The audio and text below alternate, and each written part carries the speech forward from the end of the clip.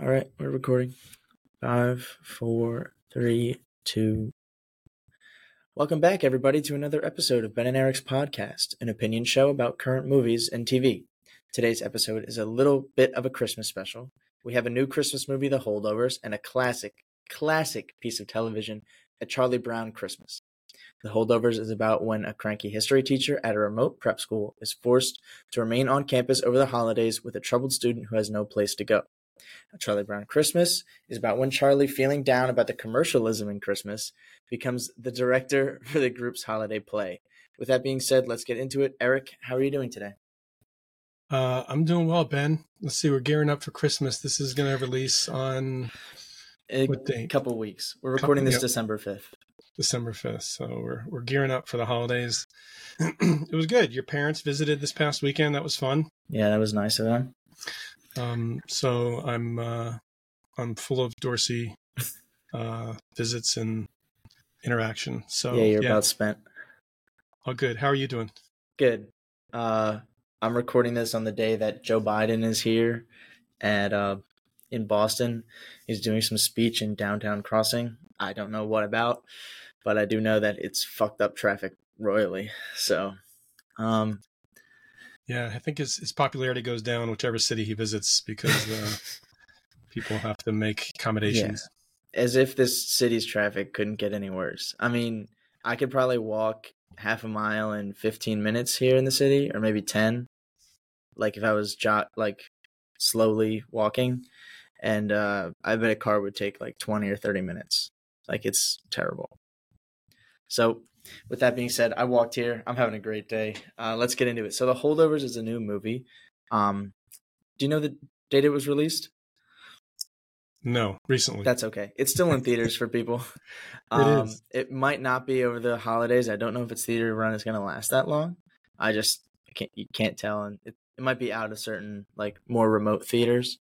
So this is a holiday movie. It's one of the first ones I think I've seen in theaters. Like I don't really go out and see holiday movies, but I kind of wanted like a little heartwarming story. And, well, I think I found it.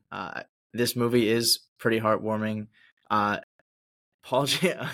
Giamatti's face is just so ingrained. It's hard to like not laugh at his face, like when I'm thinking about it. But anyways, this is the kind of movie I'm not like comparing it to, but it does have like the Dead Poets Society aesthetic of like prep school in winter, with like a bunch of boys, like that's that kind of like and a disgruntled teacher. Like I don't know, it doesn't have the same serious consequences, but this movie is like it's kind of cheery, but it also is kind of an adult like Christmas movie. Like there's real problems. These characters go through a real growth, and it just happens to happen during Christmas and winter break. So, Eric, what did you think? Yeah, it must have given you some real Boston winter school vibes. I mean, you're literally living that life now, right? Yes. Well, the movie's shot in some locations in Boston. Like, did you notice that? It's like, yeah, but it's boarding school, so it's high school level kids, yeah. and it's cold and snowy and cloudy and yes, desolate. Is that all things Boston? You're in a city campus, aren't you? Yes, I'm right in the city. So what happens is, so it's nothing like that then, I guess. It doesn't. It's not at all. We don't have nearly that kind of space. But what happens is, in the dead of winter, like there'll be no snow, and you'll just be freezing 8 a.m. walking to class, with winds like whipping down the street because the skyscrapers create crazy wind patterns. So let me set it up a little bit before I give you my interpretation of the movie. But and I'm going to shout out Gary again, who was over for dinner this past weekend, who said you mentioned me on the podcast, and I don't remember. And I was like, you don't listen, dude. So I'm testing Gary right now to see if he truly listens, because his request early on was, give us a good background on the movie, like a bit of an audio trailer, so he understands what we're talking about here. So Paul Giamatti, he's the teacher at this boarding school. A few derelict kids have to stay over the Christmas break because of various reasons, either because they're shitheads and their parents don't want them, or one of them can't travel all the way, to Asia to get back to his family, so he sticks around. So there's like 4 or 5 kids that are sticking around with the cafeteria people and some others, and Paul Giamatti drew the short straw and is sitting back with these students, these 4 or 5 students, and he's got to educate them, entertain them, keep them out of trouble, that kind of thing. It was shot in, as you said, the Boston area. I can read tell you exactly where. Well, they said at 5 separate schools, so there was a few sets that they used based on exterior, interior shots that they needed. Yeah, but it wasn't like they filmed at this bookstore down the street. You remember the outdoor bookstore? Yes. Yeah, I've gone there a few times. There were me and Caroline went and bought like a few old-timey like Time magazines and cut them out and hung some like aesthetic things on our walls of the dorm. So that was fun to see. Boston Common was in the movie too, and it's like that's literally across the street from my campus. Right. So the first half is set at sort of this desolate boarding school, like out in the the boonies. I think it's in Connecticut. Like it's far away from Boston. Yeah. And then we get all the boys that are there for various reasons, and then by happenstance, and this part was a bit of a surprise to me, so sorry if this is a spoiler, skip ahead 30 seconds, but a few of the boys depart. They go off a little bit of a tangent and they disappear for a while. Yeah. So it kind of ends up with just a core group of Paul Giamatti. Mary. Name is Paul in the movie, so that's a stretch. The cook, who's Mary Lamb. Mary, the actress is Davine, is how it's pronounced. I heard in an interview. Davine Joy Randolph, who's fantastic, and then a newcomer, Dominic Sessa, plays the boy who's left behind. Yeah, and Angus. He has never acted before. So really, yeah, it's quite amazing. Look at his IMDb. He's got nothing in his resume. So really quite amazing to be thrown into this as a. He said he was involved in 48 of the 50 days of shooting of this movie. I mean, he's all over this thing. So, he's our main character. He's our guy. Oh, for sure. So the thing my take on the movie is that I did love it. I thought that all these characters were really flawed and they were pretty unlikable in their own right through the first half hour of the film. It's like, I don't know how they're ever going to get me to feel something for these people, because they're all kind of shitty, and the boys are terrible, and they're constantly pranking or busting on each other, and no one's in the right. But as you go through the movie and these people live through this hardship and issues and some travel and some old stuff in their past that they're bringing up and sharing with their new comrades, you get to live a shared experience with them, and you end up rooting for them. And it's just a great Christmas movie. I wouldn't say it's a Christmas movie in the spirit of, It's a Wonderful Life or anything. I mean, there's not a lot of religion baked into this thing in terms of the holiday itself. But in fact, there's a lot of active activity against the religion, like that the prep school teaches. Like people are bored in church when they're doing their last mass. Paul Giamatti's character is extremely anti-God, and so that's interesting for a Christmas movie. Yeah. So the relationships, they build slowly, they build methodically. Again, when the group becomes smaller, I guess around between Act 1 and the middle of the movie. Yeah, it sort of threw me for a loop. It's like, I could have really enjoyed the pranks and the interplay and the boys just, beating up on each other and whatnot. But then it became like, there's one boy and a couple adults, 3 adults. So it's like, this is just going to, he's got no peers. It's going to be weird and awkward, and lessons will be taught and, yada, yada, yada. But they pulled it off extremely well. This is done by Alexander Payne. He's the director. He did Election. Matthew Broderick, he did The Descendants, the George Clooney movie in Hawaii, and he did Sideways, which is famously Paul Giamatti in the Wine Lovers movie that killed the Merlot market single-handedly. So wait, how did it do that? They just shit Well, on in the Merlot all the movie, time. Paul's character says something like, "No fucking Merlot at this table." Like, no way, anything but Merlot. And it's otherwise they're red wine snobs, but nothing Yeah. Merlot. So yeah, Okay. it You still tagged. drink Merlot? Oh yeah, yeah. Because I It's don't know not anything over. about wine, as It's we not over talked till it's about over. in the Drops of God episode. I know nothing. So, yeah. So that's my take on this. I have some other thoughts about the style of the movie and some of the vibes, but that's it in a nutshell. I loved it. Yeah. I have a lot of notes about the night that I watched this movie. That being said, the night that I watched this movie was like 3 weeks ago, and I wouldn't remember them if I didn't reread my notes. So I did say this morning, like recalling the movie, that I didn't really remember the imperfections, or like the fact that it doesn't always look like the 70s, even though it's set in the 70s. Like they didn't have that big of a budget, so they kind of they use this suspension of disbelief a little bit too far, in my opinion.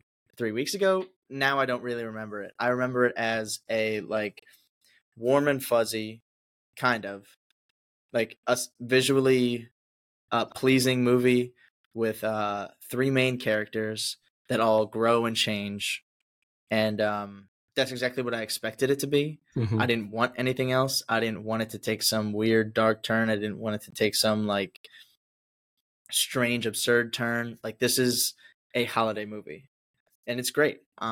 If I'm wondering your opinion on this. Do you think people are gonna like start watching this movie over the holidays? Do you think it could replace like a Elf or a Love Actually or a Christmas Story? Do you think it could become one of those movies, or do you think this is like too small, a little bit too artsy, a little bit too not Christmassy? Yeah.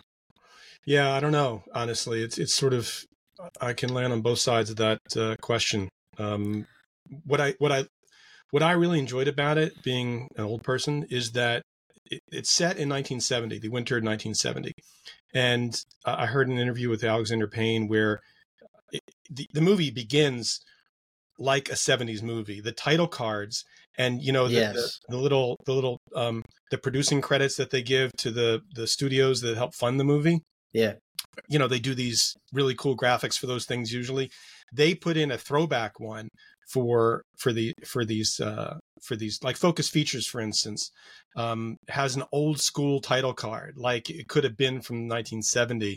And the company was founded over 20 years ago, just 20 years ago. So they really just played with it. The entire movie was shot in 4:3 aspect ratio. Yeah, you did notice that the aspect ratio was older. Right. I thought it was going to open up and go to 16:9 like a normal letterbox or something, but it stayed grainy, it stayed old film, and it Yeah. stayed 4:3, which Do you was know if they amazing. shot it on film? I don't know, but he did say, he said I'm shooting a contemporary movie, and by contemporary, quote unquote, he's talking about 1970. And so what occurs to him when he's thinking about shooting a 1970s movie? And he thinks about old film, he thinks about old school, wipes from one scene to another. That's what he put into this, these fades and wipes that are from those movies. Mm-hmm. So it felt like a throwback to me. So from that standpoint, I think it is kind of referenceable, and it does have that feel. Like they want to put themselves, this movie, they want to put themselves into some old school genre. Then they've done it immediately by the fact that they've shot it in this way. Yeah. So it Did kind that of make you feel grabbed me in nostalgic? that way. Did it make you feel nostalgic? Yeah, it did. It did. Nice. I mean, like, obviously I was alive then. Yeah. I wasn't very young. I was very young. 4 years old. You weren't talking about wipes and transitions and I was not. I was talking about wipes, but I was wiping something else. No, your parents were. Well, 4 years old, I think I was learning to wipe something else. Oh, true. I don't know any age. I don't know any age of when kids Let's should have get a to the tangent on that. skill. Let's do 5 minutes on my potty training, shall we? Well, if it happened at 4, great for you. I think that's about the right time it should have. And I think that's all the time we have for potty training, actually. So that was a good segment. So yeah. Anyway, if they're going for some kind of genre, Christmas genre, then I think they have come onto something there. They don't. It was feel good enough to be a decent Christmas movie for sure. Yeah. I hope it comes out on streaming before Christmas. I imagine that's their plan. They've got it in theaters now. So you figure it's December 5th now as we're recording this. 2 weeks from now, it'll be the height of people kind of taking some time off. I bet that it's hit streaming. So we're going to, obviously, when we post this, we'll try to come up with an update about how people can see this, because it's definitely something you want to cozy up with, a nice cup of hot cider or a hot toddy. And you want to talk about cozy up, wait till our TV segment. That is the coziest of all cozy. But we're talking about the Holdovers. So that's a pro little segue you got there, Ben. 15 minutes early. This movie, I feel like I haven't seen a movie like this in a while, especially one that takes I think the reason I say that after you said what you said is the fact that it is so rooted in the 70s and not just the literal look. Any film with a big enough budget can try to replicate an era, but still using modern cameras, modern techniques and stuff like that. But the style back then, or stereotypes of the style back then, are definitely seen in this movie. Yeah. So I suppose it feels older than something I'm going to go back to this. Something older than Dead Poet Society, while it is 20 years younger than Dead Poet Society. So, people are smoking indoors. I mean, they took every careful opportunity to make sure that they were not aging themselves out of that era. With the music and the behaviors, they just kept it to be a 1970. Yeah, I think to me, the movie wasn't all there to be a great holiday movie. I'm to answer my own question, I don't know if it'll be, and I doubt it really will get a foothold in the Christmas movie canon. Stuff you could watch Elf or The Grinch, or you could watch A Christmas Story or Home Alone or Die Hard. I'm going to claim Die Hard as a Christmas movie because it is. Agreed. I don't think it'll make it to that kind of thing, but I think if you are just looking for a good, very heavily 70s aesthetic, it does lack in some departments that I wish it didn't. There's just certain things I hate to pick apart a performance, but Davine, I didn't really find her and her grief that I didn't feel like it was really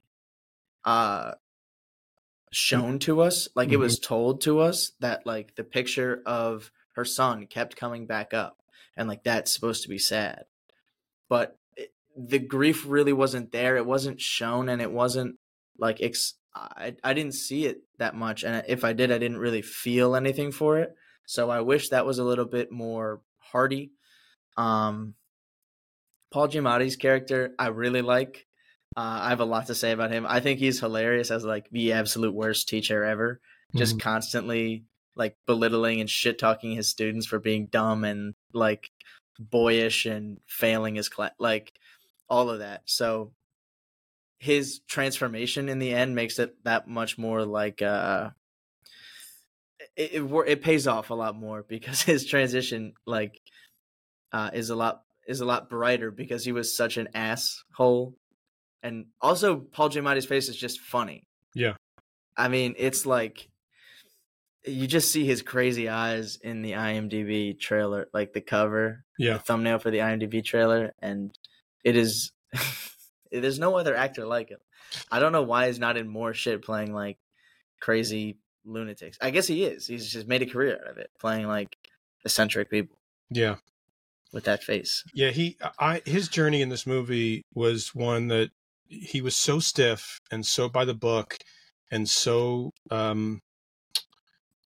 just authoritative with the kids in the beginning that you thought there's no transition for this character. He's going to be a prick, and maybe we'll get a glimpse of a heart in this guy, but he's got none now. But in the beginning, but then you get some of his backstory, why he's at the school. It's revealed why he's teaching there. What were the conditions that got him there? You learn kind of gets the fact that he's somewhat trapped in this world now. But he loves it, and he doesn't like socializing. He loves staying back over Christmas break with these kids just because the school is his life, and he doesn't like venturing out. So the fact that he's challenged and stressed to try more, specifically by Dominic Sessa, in the movie. Angus. Sorry, Yeah. Angus. Yes, is great, and I bought it. I completely bought it. It wasn't like fish out of water stuff. It was like he really belonged in that pair, and Yeah. they pulled each other into areas that both felt uncomfortable with, and Yeah.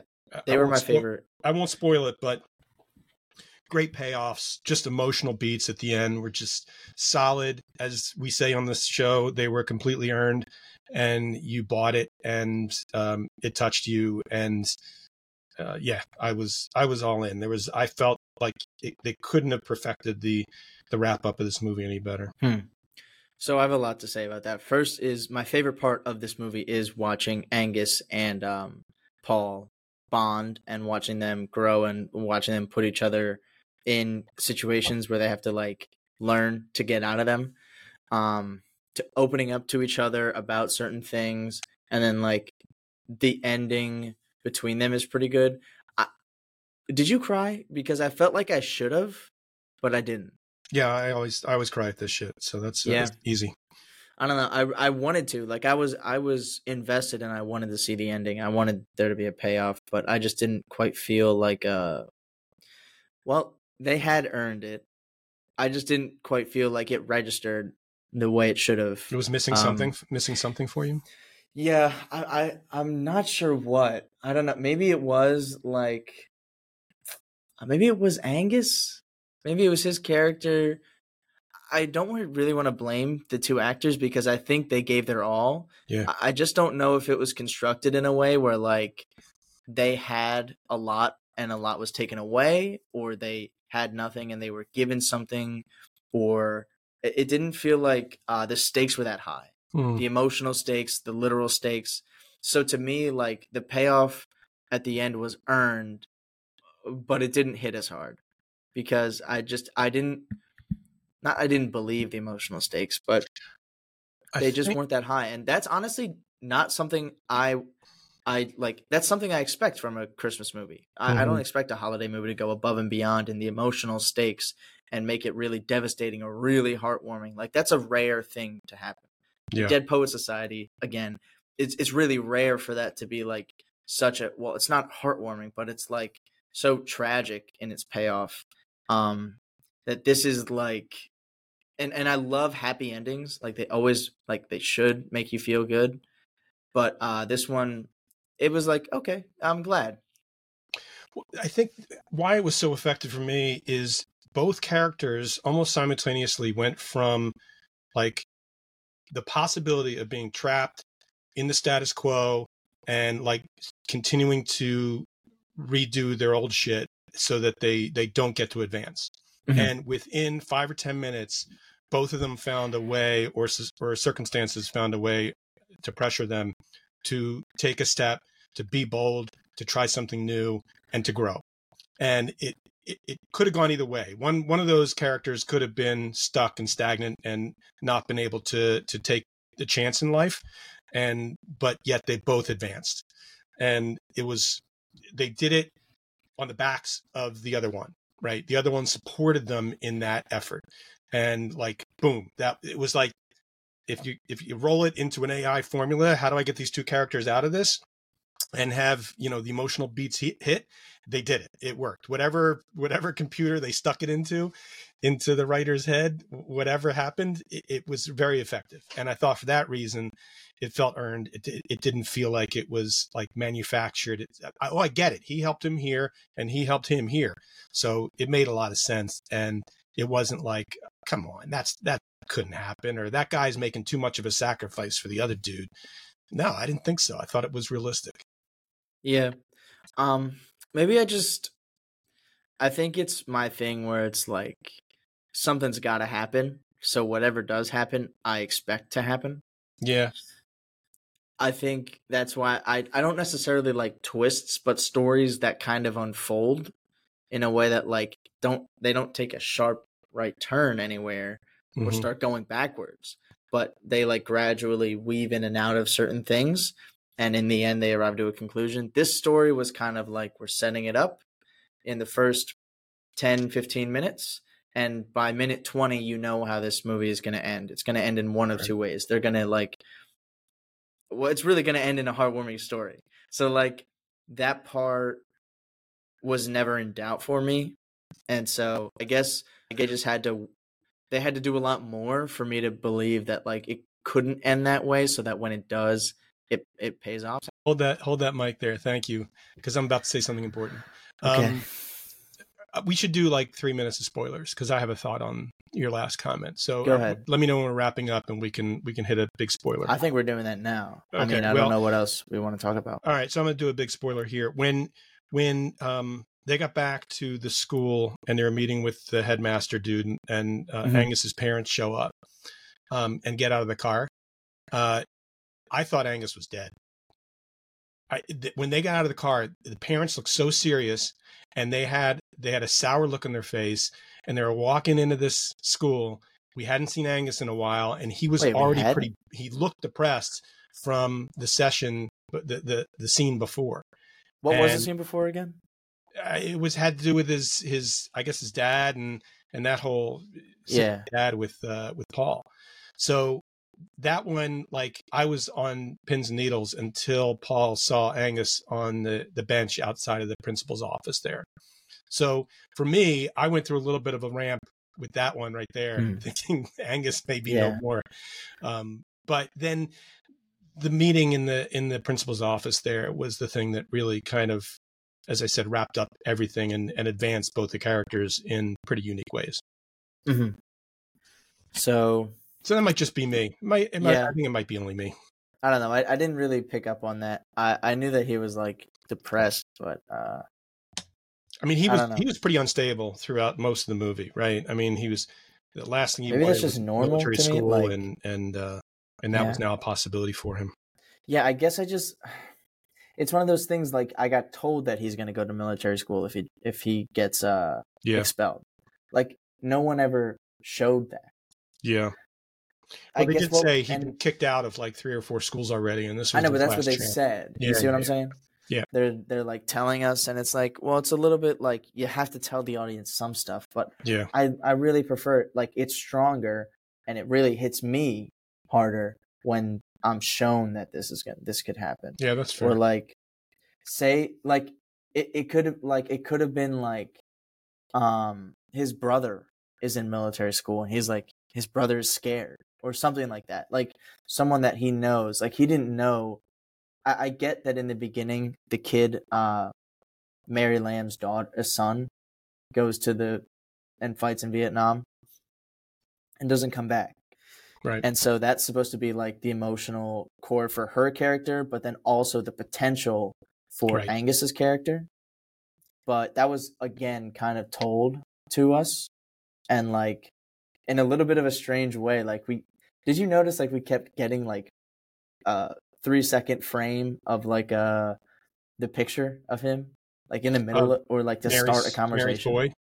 Yeah. Mary's son. Yeah. That was just so strange to me. Like, we didn't get a scene with her confronting that, or with her like telling this picture how she feels, or like interacting with him about it some way. It was kind of just like told to us. Yeah, so that's true. I felt like there were times where like the movie could have.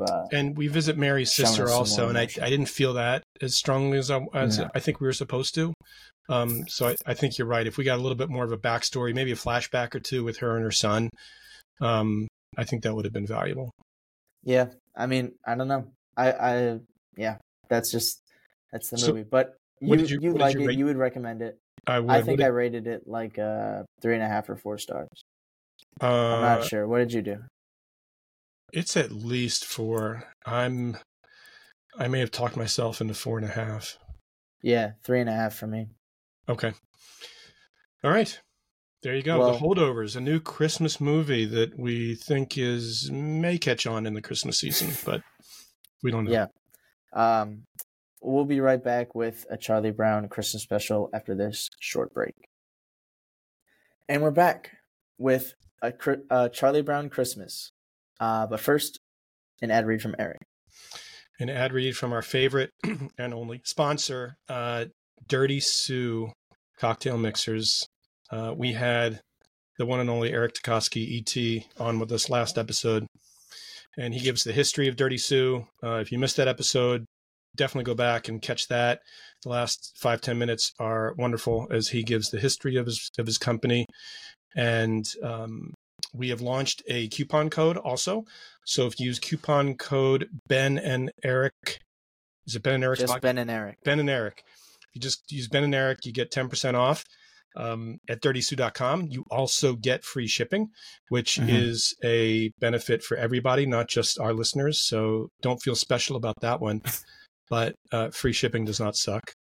And it's perfect time to get premium olive juice for martinis. I'm looking at their recipes again, and there is a drink called an FDR that I realize I'm going to try, which is just gin, 3 ounces of gin, and a half ounce of Dirty Sue olive juice. So it just says "fuck you" to the vermouth, which is interesting.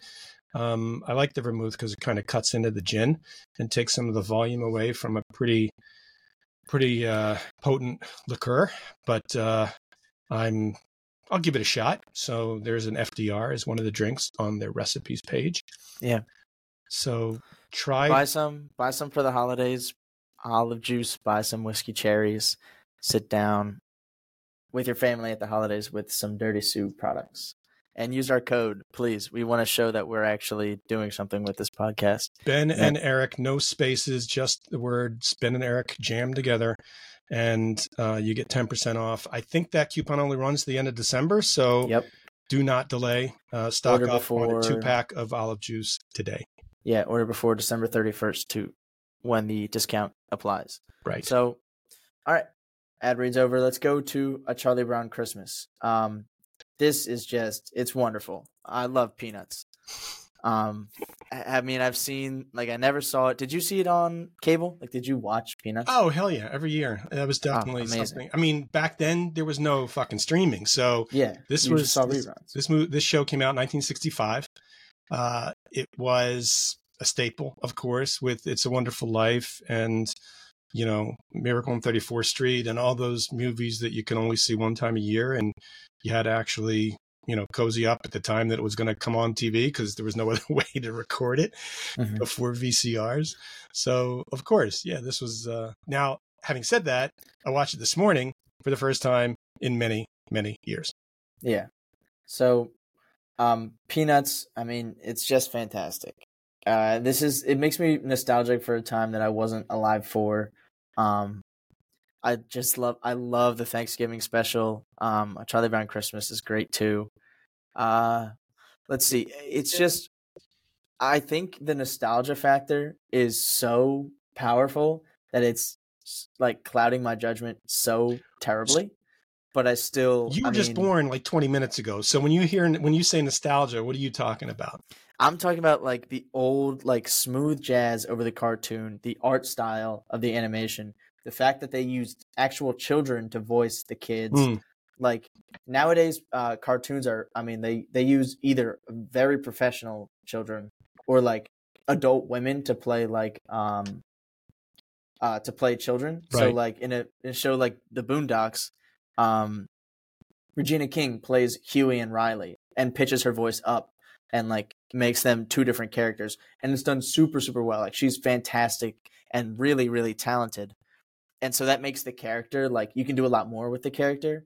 But with something like this, I noticed this time is the authenticity of a genuine child's voice is really sweet. It's it just the imperfections you can I can at least hear now the imperfection of they could probably, if it was an adult, they would probably do another take so that they said that more in rhythm. But it does seem like you can kind of hear that they're reading a card. If a more difficult word pops up, they might stumble or not quite get the emphasis right. So that's just cute and a little bit of added texture to an already super rich tapestry of this show. So yeah, I love it, and it's like I've never seen a comic like it. The music also. I mean, one thing I realized watching on this rewatch is the music. I mean, it starts with a musical interlude, and then obviously this is all. I guess it's Schroeder is the. Is he the guy who plays the piano? Yeah, Schroeder's the guy. Yeah, it's Schroeder. Yeah, he plays the He's piano. so good. Yeah, really good Oh my stuff. God. Obviously, I don't think that's the child who voices Schroeder who No, plays the I don't piano, think so but either. it's it was great. I mean, the music interludes for a 25-minute show were, I think, pretty necessary. If it was just a bunch of kids bantering back and forth, it wouldn't be as good. But Yeah. can we? I do want to get into, like, if we're going to critique this, I do want to get into it because Yeah, I'm going to. I took away some things. You go ahead. You get started because I'm So gearing up. So for me, no children's comic, no children's animated show I think will ever surpass this. This is a genuine child show. It doesn't just have like, it is for children. They can understand it. It's also for adults. They can understand it and gather some things. I'm sure what you're about to mention is the commercialism, because that is such a well, to me, No, that's go. what I You're the kept taking away anti-capitalist. from You go it. nuts. Well, it was like, are you kidding me? This thing was made in 1965, and Charlie Brown, a depressant, is talking about the commercialism of Christmas and how it's like taking away from the authenticity of the holiday. It's like, are you kidding me? That point was brought up in 1965? Like how Coca-Cola had made Santa Claus red and white. It's like, what? It's fantastic. And there's so much. The writing is so good, Eric. The writing is so good. Here's the thing. I'm gonna get into it later because you're gonna prompt me later, and I'm gonna go off on some rant about it. But I'm really excited to talk about it. You gonna go off on a rant? No. Really? So here's Charlie Brown's character to me is so interesting because he's a child, but he's also depressed, and he's looking for, like, Very he depressed. goes around and he looks for reasons to be happy. He's trying to be happy, and I mean, And he's snapping that's at just a people. surrogate. He's snapping at people. He yells at Violet for not sending him a Christmas card in a very sarcastic way, too. Now, yeah, he goes like, "Thanks, Violet, for the Christmas card," and then Yeah. she says to his face, "I didn't send you a Christmas card. That's so rude. That's so mean." Yeah. He's just a dick. And that's something to start, like that would sure. really make. No, he's not a dick. Charlie is the fucking best. What did Violet do to deserve that? She didn't send him a Christmas card. Nobody sent him a Christmas card. He got left out by everybody. Because, I mean, look at the way he behaves with people. I mean, if that's He the way tries. he is all the time, then I don't blame them for saying, Charlie, you're kind of a The bummer way he talks during to Peppermint Patty holidays. at the free therapeutic at the 5-cent therapeutic. Let's get into that. Thing. Lucy running the psychiatrist table there. It's Lucy, not Peppermint Patty. Yeah, let's talk about Lucy. So he goes there looking for help, right? Which is fair. He needs some professional help because he is depressed and he hates the holidays, and people do get depressed. He doesn't hate the holidays. He wants to be happy. He's not like, trying. Everybody's happy. Anyway, he's not happy. We can agree on that point. Yes. And he goes to get some help, which good for him. It's Fantastic. good that he's doing some outreach and trying to do some insight into what's bugging him. So she lists a bunch of phobias. Are you scared of heights? Are you scared of spiders? Whatever. Mm-hmm. So she goes through all these phobias. Maybe this is your problem. Maybe that's your problem, which is like the worst psychiatrist tactic ever, right? Instead of asking him questions, she's just simply listing off phobias that he might have. Yeah. And then by chance, she fucking throws that dart and nails it right in the bullseye, which is, you have a fear of everything. You don't understand Christmas. And the way to fix it is you need to get involved with some real projects and get some interaction with other human beings. I was like, yes, Lucy is great. That is perfect. Yeah. And then the next 10 minutes, she proceeds to fuck everything up and to abuse everyone. She literally takes a swing at Snoopy. She puts up a fist, and thankfully that dog is fast and he moves out of the way, but she went to punch Snoopy in the face, a goddamn dog. So how can you tell me How is that redeemable? How can you? Wait. This isn't Charlie though. This is all Lucy. I'm talking about Lucy now. This is now an episode of What the Fuck is Wrong with Lucy. She's actually That's going to punch Lucy. She's Linus. controlling. She's going to punch She's type A. Linus if he doesn't read his lines. Yeah, well, Linus needs to read his lines. So violence is the way to. I got 5 reasons why you need to read your lines. One. Wait, I don't know doing what it right. You can't. I can't do it. Be a brute like Lucy is. She calls for an early lunch break when things aren't going well. Like for 20 seconds, she's like, "That's it. We're going to lunch." It's like you kind of want to work through these issues. You're not going to get anything done during lunch. She calls herself beautiful. She has. That's fine. Body positivity. A complete narcissist. She says, she's a type A. Beethoven wasn't great. She tells Schroeder, who's a huge Beethoven fan, that Beethoven wasn't great. That was rude. And I started listening to Beethoven while I was writing my notes. Fuck Lucy. Fuck her. Schroeder. Okay. She's terrible. She started out by trying to punch a dog. She lost me right there. I know. I didn't remember seeing that. I don't remember seeing that. Oh, you don't remember the animal abuse? You missed that part? Well, you know what I did see? I saw Snoopy doing all kinds of cool shit. I saw Snoopy, he's skating on the ice. He's skating on the ice, no skates, by the way, just leading everybody in the conga line of ice skates. Yep. He's taking everybody through this musical number. Then he builds a first place doghouse with ornaments and lights. Then he's doing all of the, he never got punched. I don't remember this at all. He never got punched. He didn't get punched. He ducked out of the way. What for? What was he doing? He did something to piss Lucy off, but he's a dog. Dogs sometimes misbehave. Yeah, but he was going to do great. He was going to be all the animals in the play. He was going to be like a chicken. He was going to be like a cow. He's going to be a sheep. He's going to be all the animals in the play. It was going to be fantastic. I thought he was the one person who was doing his job. So I am not lying to you when I said Lucy swung at him. The fact that you can't remember what Snoopy did to deserve that, and by the way, he did not deserve any of that, but the fact that you can't remember that he did anything atrocious makes it even more outrageous that she was going to punch him. Yeah. Yep. Okay, so I'm out on Lucy on that. But what does that mean? That doesn't take away anything. You need a villain. You need some antagonist. Well, all his friends sucked. His friends called him stupid, and they called him hopeless when he brought back that shitty tree. I know, but that's what makes it so good is that in the end, they didn't. They reversed. They went against it. They supported him, and they were genuinely helpful. And how did Charlie redeem himself? He took all of Snoopy's decorations off the #1 winning doghouse and put it onto that tree, the shitty tree that Charlie got. It's not a shitty tree, Eric. That tree means something way more than just a shitty tree. They told him it was shitty when he brought it back. So they're kids. They don't know what they're talking about. The only reason they redeemed him is because he dressed it up with all of Snoopy's decorations. I know, and that's a great observation, Eric. This is what I'm talking about. You need to get deeper into shit like this because one, the tree is not just some shitty tree. It's the only tree. Everything else is aluminum. Yeah. Did you notice? Yeah, that was crazy. That was weird, right? Yeah, it was very weird. All the trees have been turned into aluminum trees. They were neon yellow. That tree vendor need to even be outside if they're all aluminum. They're not even real trees.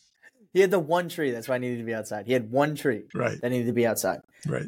He had all these neon yellow and neon blue and pink aluminum trees that they knock on and it goes bong. And Charlie finds the one sapling, the one thing that can grow, the one beautiful alive thing and takes it. He wants it to be his. And throughout, he's kind of killing it, right? You notice every time he moves it, pine leaves fall off. Right. He's killing it. Yeah. And this thing that was supposed to be good, he presents it to them as this is our tree. This is what we're doing. Basically, he doesn't want the play to be commercialized. And so he takes this thing that's living, this thing that's not under their control, that's not man-made, that has a life of its own. And everyone shits on it. They're like, boo, you suck. What a terrible tree. Right. And he's like, oh, I'm so depressed. I need to make it like the other things. So he takes this tree, this life, and defiles it with the #1 ornament things and the number one treehouse ornaments, doghouse ornaments, hangs it all up. Well, they help out. They defile it. He comes back and he's happy now because he's accepted at the cost of this tree, at the cost of this living thing. It's so complex. There's so much to learn from this. it's not a good ending. It's not a happy ending. It's Well, and so like they were happy at the end. I mean, they all fixed up. they were happy at the end, Everyone but at chipped what in and cost? worked on the tree. At what cost? They killed this living thing. Right. Well, I'm losing you here. Now you're saying it sucks that they sacrificed the tree for everyone's happiness? For Charlie's happiness. So Charlie's happiness is at the cost of like the nature of this tree. This like Charlie commercializes this tree for his own sake. Right. So we learned a lesson that commercialism is good. It's bad. I think everyone's happy at the end. I think it's good. Everyone is happy, but how long will that last? How many more things will we have to commercialize? Because they're complaining about commercialization at the beginning of this episode, and he's really happy at the end. He was not. He's fine. Not a happy kid. No, he's never a happy camper. So the moral of the story then is, if you're bummed, get a shitty tree, steal your dog's work, and don't reprimand your friend if they try to punch your dog, and then he didn't see it.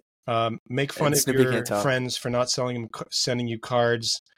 Oh my God! Can we talk about Linus's soliloquy there when he gave this the meaning of Christmas? Super religiously charged. What, right? Really? I mean, like it was a solid 60 seconds of pretty touching. Bible. Spotlight on Linus. Do his little bit, but I tried to follow it. I couldn't. It was hard. Yeah, it was hard. I felt like Sunday school there. It was really that's strange. That washed over me. I didn't get it. Yeah, I mean, that wasn't about commercialism at all. That was just that's just straight religious. Yeah. Preaching. So is the tree a metaphor for anything else? The tree is life. The tree is non-commercialized life, something pure, something innocent, something that shouldn't be defiled. That they hated when it was just a tree, but when they dressed it up in all the lights and fixtures, now they like it. Yes. I think it's commercialism is good. Commercialism can save us and make us happy. No, that cannot possibly be the answer. All right. Because why would they even bring it up in the first place? So much of I couldn't get over it. They called him stupid and hopeless. When he brought that tree back, they called him. Oh, that's just 60s crap. So that didn't age. That's well. what I see. I give that age well. Okay.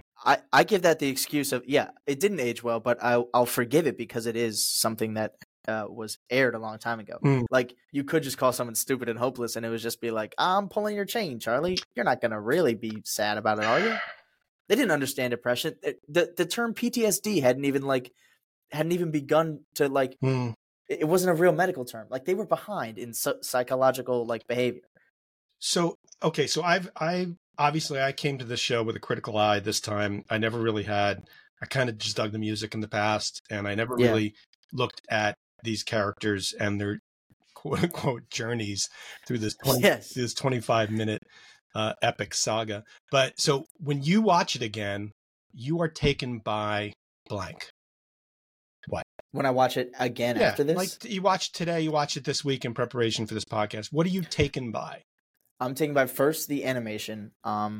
Things are moving. They're layered on top of each other. I found that really interesting. I hadn't noticed that. I don't know how they did it. That just seems like it could be just a drawing, like in a drawing illusion. Like, they create the illusion of 3D space, or there is 3D space. I noticed the language, certainly the age, everything that makes it seem like it was made and approved in 1965. Mm-hmm. Yeah, I have it till 3:30. I noticed all the different sorry, that just threw me off. I noticed and then I noticed the underlying things. Like, I noticed what's happening, and then what that would mean if the writer is a smart person. Mm-hmm. Like, it's not just some children's cartoon to me. There's no way a show like Peanuts is just a bunch of mediocre people all doing the same thing, churning out money. Like, there's a deeper message that, frankly, is a sign of that time, where you could hide something as complex as we could have a debate about this fucking comic. Yeah. We can still do that in 2023. This thing lasts. It is built to last. It is, in a way, timeless. Mm-hmm. So that's really what I noticed is there's so much care. This guy this guy who wrote it, Charles Scholes, is like oh, sorry, this person's coming in. Eric. You're losing your room? I think all right. You have the 2? Yeah. Okay. Yeah, I'm just wrapping this up. All right, we can wrap. My first time coming here, so which one is like 1 and which one is 2? Oh, this is 1. You can just take this. I'll move my stuff out of the way. We can wrap. Okay. I want you to watch Lucy try to punch the dog, though. That's fucked up. I will. I'll try to find that. That's fucked up. It kind of is, yeah. Okay, so that's Charlie Brown's Christmas special. Yeah, I'm glad I got my points out about it because I really think like there's so much to do, like political and economic like things to talk about. The commercialism thing, I don't know. I have trouble with the whole journey of that tree and how Charlie redeems himself, but this is like analyzing an episode of Barney. It's like maybe you don't have to. It's just a kid's show to keep kids occupied. So this 57-year-old kid took issue with some of it is all. Yeah, but I'm also very glad that we're like coming to different opinions about this. Like, just the fact that like we can disagree on what it's saying about the commodification of Christmas is really interesting. Yeah. Like, there's no way that comic should be able to do that, but I think like it did, and it had a genuine thing to say, and it said something different to me than it did to you, which I'm honestly surprised. I thought you were going to be on my side here. I didn't know there was another opinion about this. I guess I took the angle of each character's journey in this thing, and Lucy just needs to go away. They just need to move her off the crew. Lucy's fine. No, she's not fine. She's not. I'm turning her ass into the ASPCA. That's bullshit. Okay. I do want to say that I do want to make some points about Snoopy and about what's his name? Schroeder. Okay. So first of all, Schroeder goes from playing Beethoven's Piano Sonata 14 to smooth jazz like instantly. Yep. I found that really interesting. I love like that's just a tribute to the music. Like, and again, a reason that I think that like really smart people put this together, not just like people who know how to make it good children's animation. Also, Snoopy has like a kind of deal that's like he does things that don't really apply to the situation. Like, they're not driving the plot forward. They're just kind of what Snoopy is doing. Mm-hmm. Like, in the end, his ornaments on his doghouse are used. But like him putting that together is like something like out of the blue, right? Like, it's kind of strange. And I think that kind of action has inspired like, I'm going to make this claim. It's kind of inspired like a Hannibal Buress on the Eric Andre show. Like, I don't know how familiar you are with it, but Eric Andre is a host on his like celebrity talk show where he tries to make guests like as socially uncomfortable as possible. Mm-hmm. So they interview for a really long time. The room is hot. It might smell weird. There's like completely unexpected gags. They have no idea what kind of things like to expect. And they're always being coerced back into like the interview, like if they get up to leave. And so what Hannibal does, what he does best is act outside of the scene. So like if the interview is going on and it's on this topic, I mean, the best joke or gag Hannibal can do is like something completely unrelated. And that's a little bit of what Snoopy is doing. Like Snoopy's whole, the World War II thing where he like, that is a completely unrelated plot to whatever they did it. Like whatever was happening in that episode.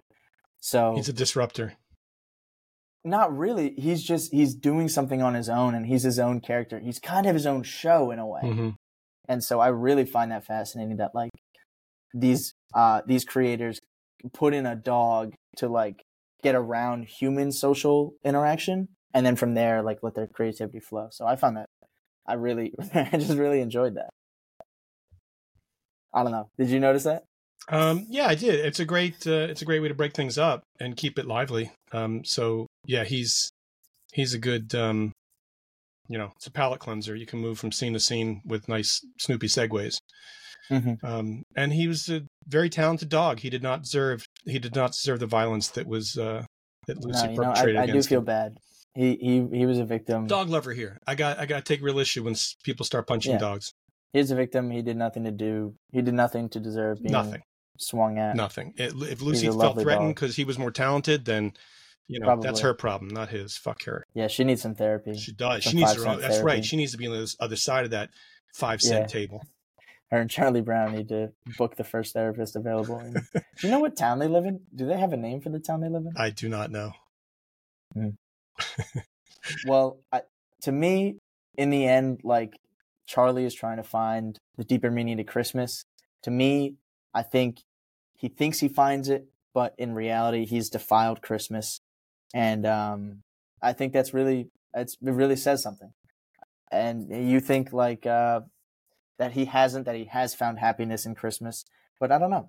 I think consumerism, the commodification of Christmas is a bad thing, and I don't think it should be celebrated. And I think he missed the mark with where he found his happiness. Oh, for sure. Yeah. And I got a hit list of friends he should dump, and but that's for another episode.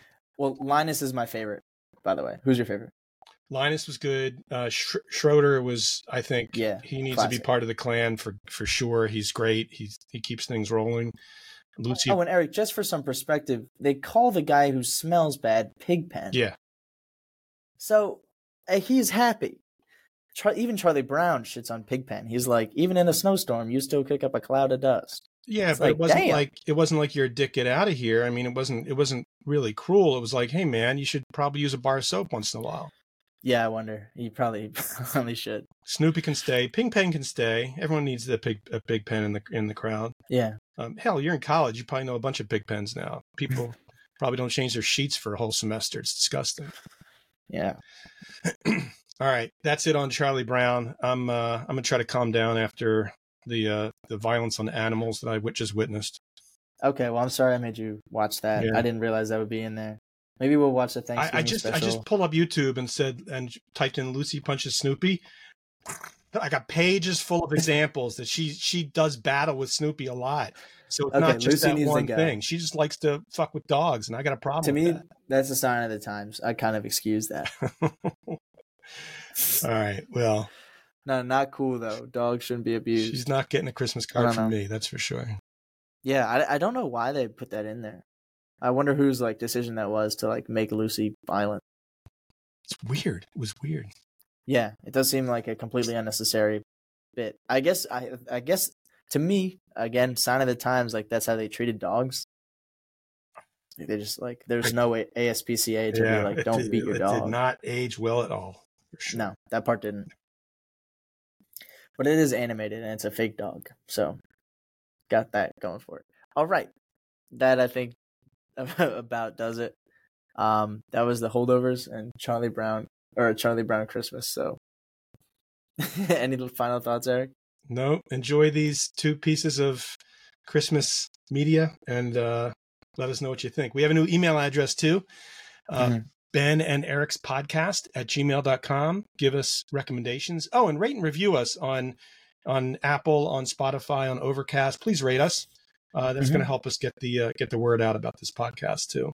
Yeah. So rate, review, buy Dirty Sue, send us emails, subscribe to our Instagram handle, and boy, that's a lot of tasks everyone's got. A lot of things for our audience to do.